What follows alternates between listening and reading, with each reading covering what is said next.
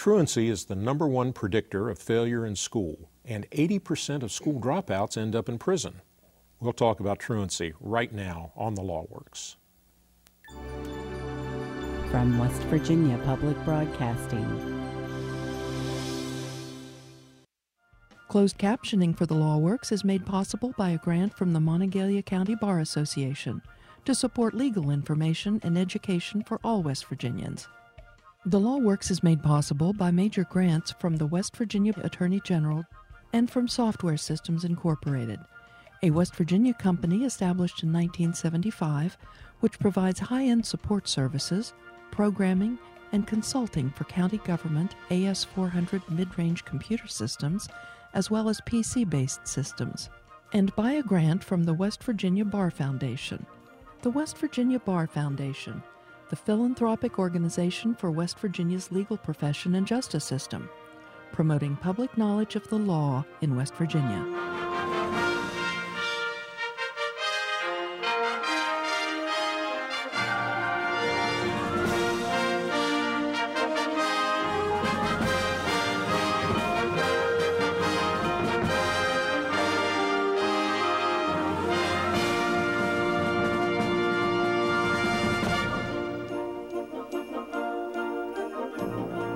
According to West Virginia Supreme Court Chief Justice Robin Davis, the truancy habit can lead students to drop out of school.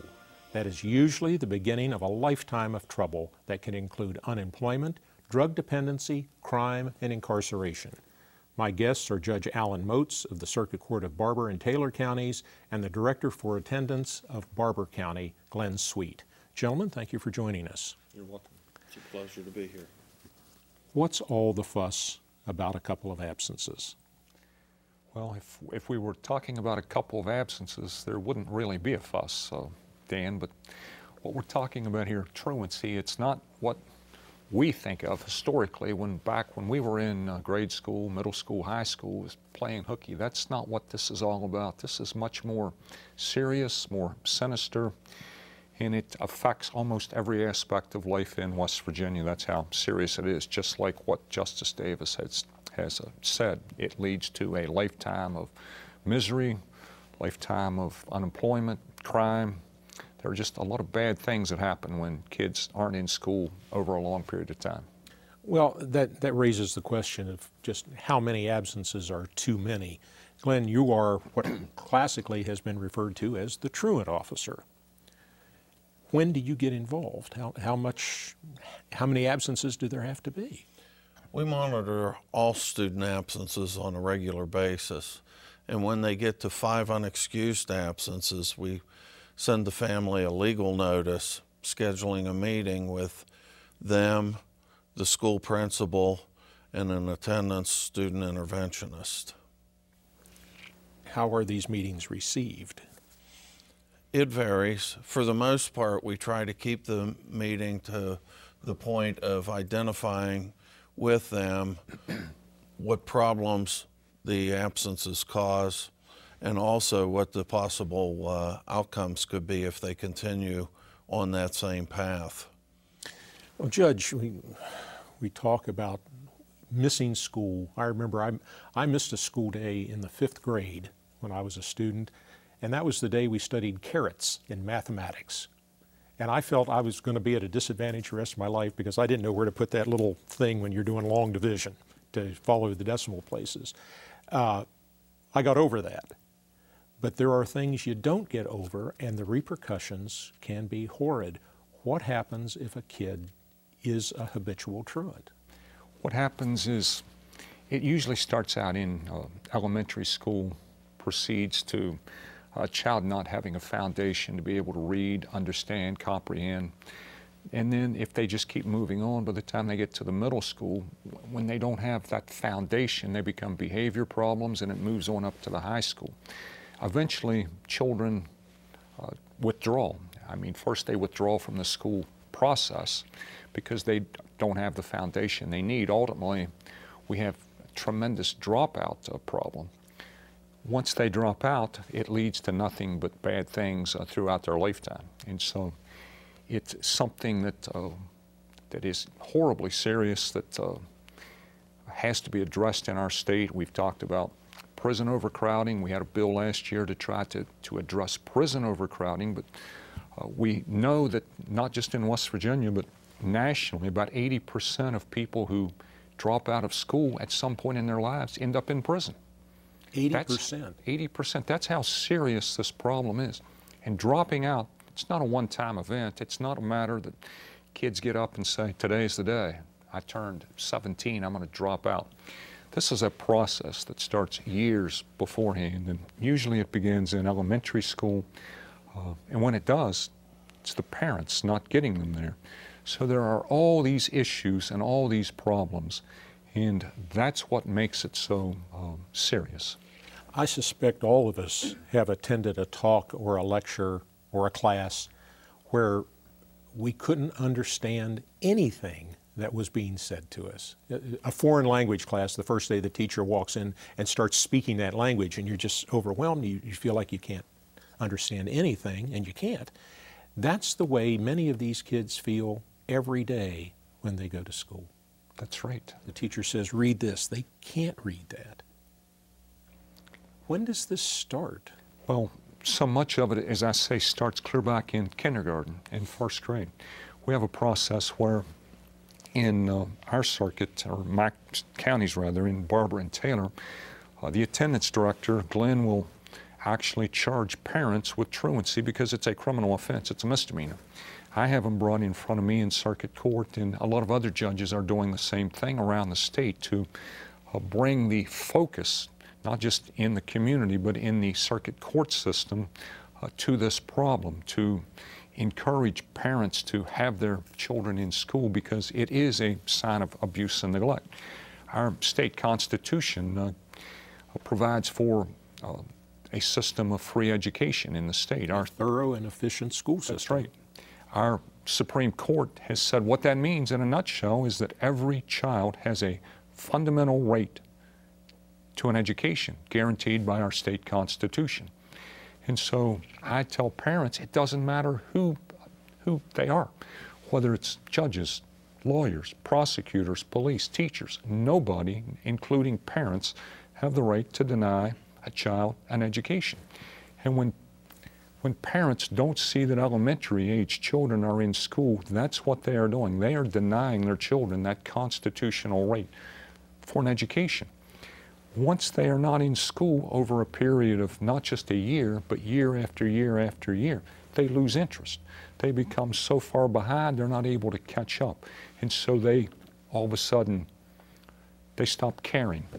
And that's when the dropout process starts. So it's not something that just happens. The child stops caring after. The child stops caring. And the most dangerous thing is if you have children who don't care, parents who don't care, it's hard for Glenn, it's hard for a judge, it's hard for anybody to restore that sense of caring. Glenn, how do the parents respond to this when you say your kids aren't in school, get your kids and send them to school? What are their excuses? They struggle with it. They do make excuses, and that's the problem, is they're not always legitimate excuses. They're good feeling excuses, so to speak.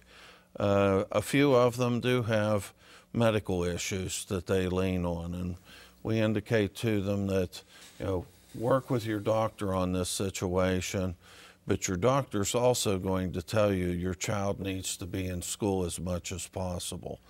So that's where it all begins. Well, what are they saying? I'm sick and I need Johnny to stay home with me to take care of me?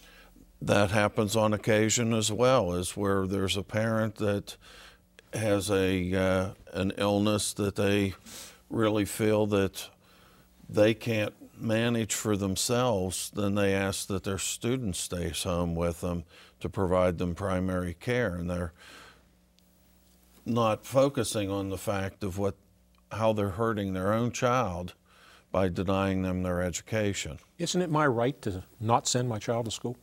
No, not when it comes down to a constitutional issue. It's every child's right to be in school, and nobody, including parents, have the right to deny the child of that education.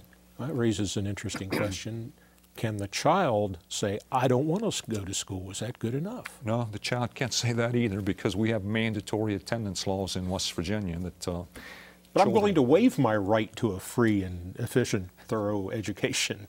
Well, but our legislature has said, be that as it may, and maybe you want to waive that right. You can't do that, and you have to be in school. This is so fundamental and foundational to our whole society. And it's so important what your lead in, that our country used to be #1. Now we're no longer #1 in the graduation rate.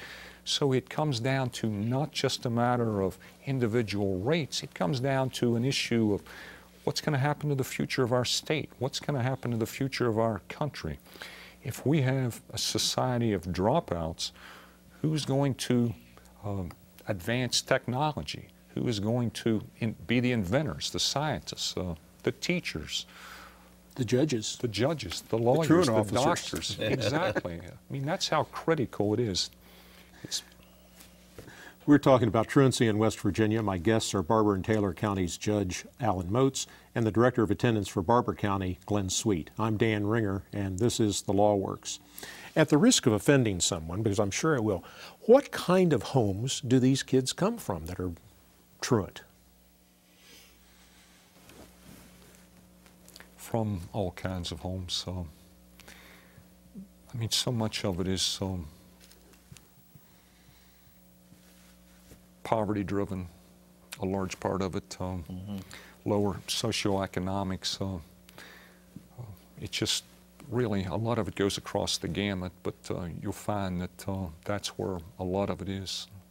Some kids, regardless of what kind of home they come from, are simply behavior problems. And there can be a lot that goes into that, emotional trauma, all kinds of things. Maybe not the parent's fault, not the child's fault, but they're rebellious, they just won't go to school. But I suspect that's a small percentage of the students that we're talking about. That's true. A lot of it, truancy is just the tip of the iceberg for a lot of family problems, and sometimes going to school is a child's smallest concern. It's the drug usage in the home, alcoholism in the home, domestic violence, things of that nature, where safety is the bigger issue, and not going to school is just a symptom of these other problems. That's why we work with the DHHR, CPS people. It's Department of Health and Human Services and the Child Protective Services. That's correct. And to try to help the family as a whole, which is going to help the child individually. That's really a critical component of this whole issue. Well, I didn't learn to read, and I'm doing okay. Well, we hear that from time to time, and that may be the case, that mom or dad maybe didn't learn to read, but that's no reason why the child shouldn't, because the odds of the child doing okay are not good. The statistics don't bode well for the future. And many times when I have parents come in, I'll ask them those kind of questions. Sir or ma'am, you dropped out of school, you told me. How has life been for you? And almost to a person, they'll tell me it's been hard. It's been hard to exist. It's been hard to support my family. It's been hard to provide housing, food. It's hard to find jobs that are sufficient to support our family. And I would like a better life for my child, but this problem is multi-generational. That's what we find in the statistics that Glenn comes up with. You visit the homes oftentimes, do you not? On occasion. It's a situation that it's more the our student interventionist that gets involved with that type of thing. It's not that I wouldn't like to personally, but my other responsibilities keep me out of that setting. There are too many of them for you to go to each one, aren't there? That is true. We visit with over 500 students a year with the first level of meeting, where they're at 5 unexcused absences. And it does challenge us just to meet with them, let alone getting into the homes to work through that process.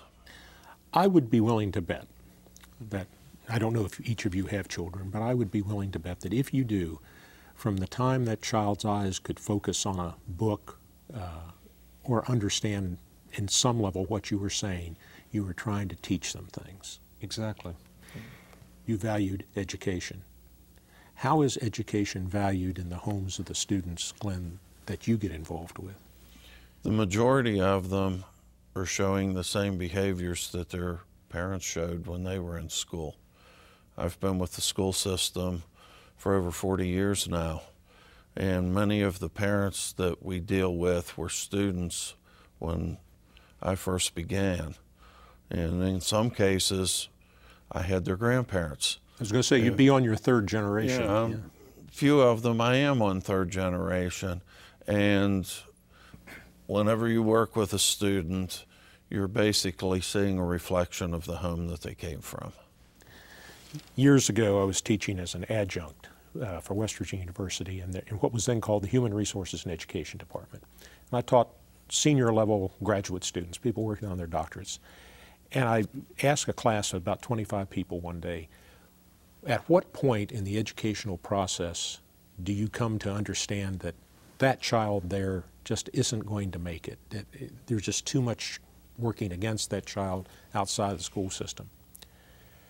In a class of 25 people, 24 of them gave me the same answer, and that was the first day that child walks into school. I found that very disturbing because, one, it creates self-fulfilling prophecies. If the teachers and the administrators don't think a child has a chance, then the child doesn't have a chance with that teacher, that administrator. But at least as importantly is that child has not come to school ready to learn anything. They're more than just a blank tablet, they are a closed book. There's nothing that the teacher can do. So how do we overcome that? You guys are legal professionals, you're not teachers and educators, but you've got to have some feeling for what we need to do. Well, first of all, we have to have them in school. As I think overall, we have great teachers, but they can't teach empty chairs. They just can't do it no matter how great of a teacher they are. So they have to be there. If a teacher has a fourth of his or her class missing every day, then the next day another fourth misses. How do they teach? It's like harnessing the children who are there every day and holding them back, because as those who are truant come back in, then the teacher has to decide, do I teach to try to bring these children who have missed up to speed, or do I continue to move forward with the ones who are here every day? So it's holding the students who are there back, or else not teaching to the ones who are there and letting them get further behind. So it creates a real dilemma. So that's very critical. And the whole problem that you have the end result, what this is all about at the end when children drop out. The first 10 years of this new century, the new millennium, from 2000 through 2009, West Virginia had almost 35,000 students drop out of the public school system. 35,000. Now, just those numbers, that's just for one 10-year period, and it's constantly, the next year comes and the next year comes. But when we relate it back to the 80%, which is that 80% of dropouts end up in prison, that's 4/5 of the dropouts end up in prison at some point in their lives. Can you imagine if 80% of that 35,000 ends up in prison? That's about 27,000 people in the prison system. We don't have that kind of capacity to handle this, but that's what we are dealing with, and that's how critical the issue is. We're talking about truancy in West Virginia. My guests are Barber and Taylor County's Judge Alan Moats and the Director of Attendance for Barber County, Glenn Sweet. I'm Dan Ringer, and this is The Law Works. Well, we talked a bit about that first meeting where you get the people together with the school officials, and Judge, you said you bring people in, the parents in front of you, and I guess shake your sword at them, or your gavel, shake your gavel at them a little bit. What's the process? You meet with the teachers, that doesn't work. You come to circuit court. Does that always work? And if it doesn't, what happens next? Well, a lot of times it does work. Well, what Glenn does, once he's met with them, if the parents haven't changed or the students haven't changed, if we have little children, Glenn will file criminal actions, and I hear those. If they're 6th grade or on up through the high school, he'll file juvenile petitions against the child. It's a status offense because of their status being under 18. A status offense is something that is a crime because of the age of the accused person. Just because of their status as a child.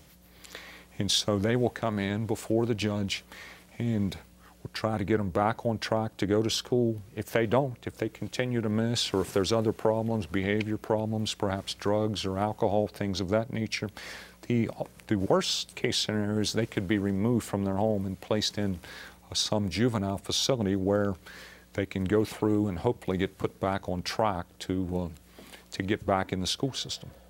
You send them to reform school. Well, no, it's not a reform school. It's mostly they are programs. We have different facilities around the state, but it's not what we used to think of as going to reform school. This is anything but. So there's not a moat around it with alligators in it? Not at all. We always used to hear these stories when we were right. kids. You know, our parents threatened to send us there, but that's not right. what this is. This is going to a program where it's either an on-ground school or they're in the public school system.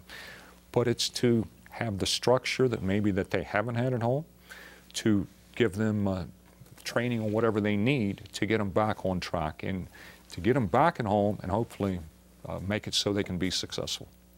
How's it working? It's working good. Glenn is a great statistician, which is very important to this whole process. That's so we can monitor, and the statistics he comes up with are just phenomenal. And he can show that, I think from 2007, we had 76% of our entire student population had more than 10 absences, whether they were excused or unexcused. This past year, his statistics show that we had that down to 20%. We went from 54% having more than 10 unexcused absences. This past school year, it was down to 3%, which those are pretty phenomenal improvements. And it's a lot of just the cooperation between the school system, the court system, the Department of Health and Human Resources. And holding a magnifying glass to the families. That's right. To say in essence, we are watching you. And having the public stand up and say this is really not acceptable and our community can do better than this. I have this overwhelming sense, though, that there may be a large number of people who have just given up. Every politician in West Virginia, and probably most other places, says the number one priority is jobs. There just aren't any. There are the parents sitting at home saying, why should we care? Nothing we can do is going to make it any better. Kids who look at their parents and say, well, mom and dad can't get jobs. I'm not going to be able to get a job. The mines have closed. I'm not going to be a judge, a lawyer, a physicist, or anything else. There's got to be a sense of despair out there that you're fighting against. And it's real hard to be optimistic, I would think. It is. There are jobs out there for the ones who are interested and willing to put themselves out there. We have programs in the school that are looking toward going to work, and we're trying to work with students to improve their attitudes toward the work concept, even though they have parents that indicate that they can't find a job. One of the things that we've done too in the public school system is there's a program that works with the GED referred to as the options program, and they go to GED classes in the morning, and in the afternoon they get involved with a vocational program, which is hands-on, and when they come out of that program, they come out with a high school diploma, and they also have a skill that they can put to work if they take the effort to just go and look. If you are trained, if you have a skill, you have a good chance of getting a job. You may not be able to stay in your hometown, but you have a good chance because you have the training. If you can't read, if you have no skills, you are not going to get a job. Let me preach a little bit. Parents, anything with words on it, comic books, newspapers, anything, public television programs for kids. Expose your kids to a little education and support them, even if you don't have it. Judge Moats, Glenn Sweet, thank you, gentlemen, for being with us. Thank you very much, Dan. It's been a pleasure. Thank you also for being with us. On behalf of the Law Works, I'm Dan Ringer. Good evening.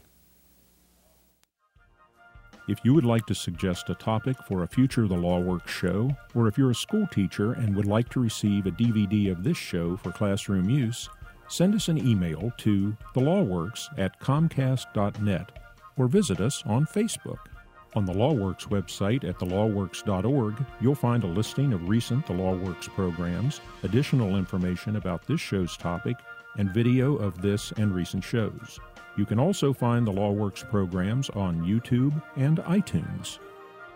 The Law Works is produced in cooperation with the Office of the West Virginia Attorney General, the West Virginia Bar Foundation, the Mountain State Bar, the Monongalia County Bar Association, and the West Virginia University College of Law.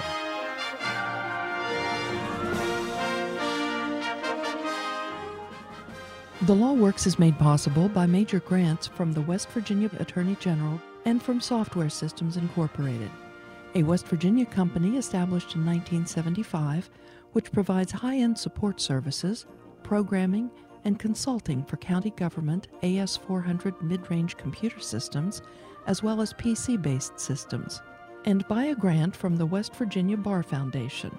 The West Virginia Bar Foundation, the philanthropic organization for West Virginia's legal profession and justice system, promoting public knowledge of the law in West Virginia.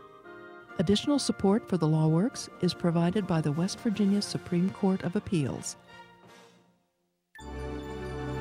From West Virginia Public Broadcasting,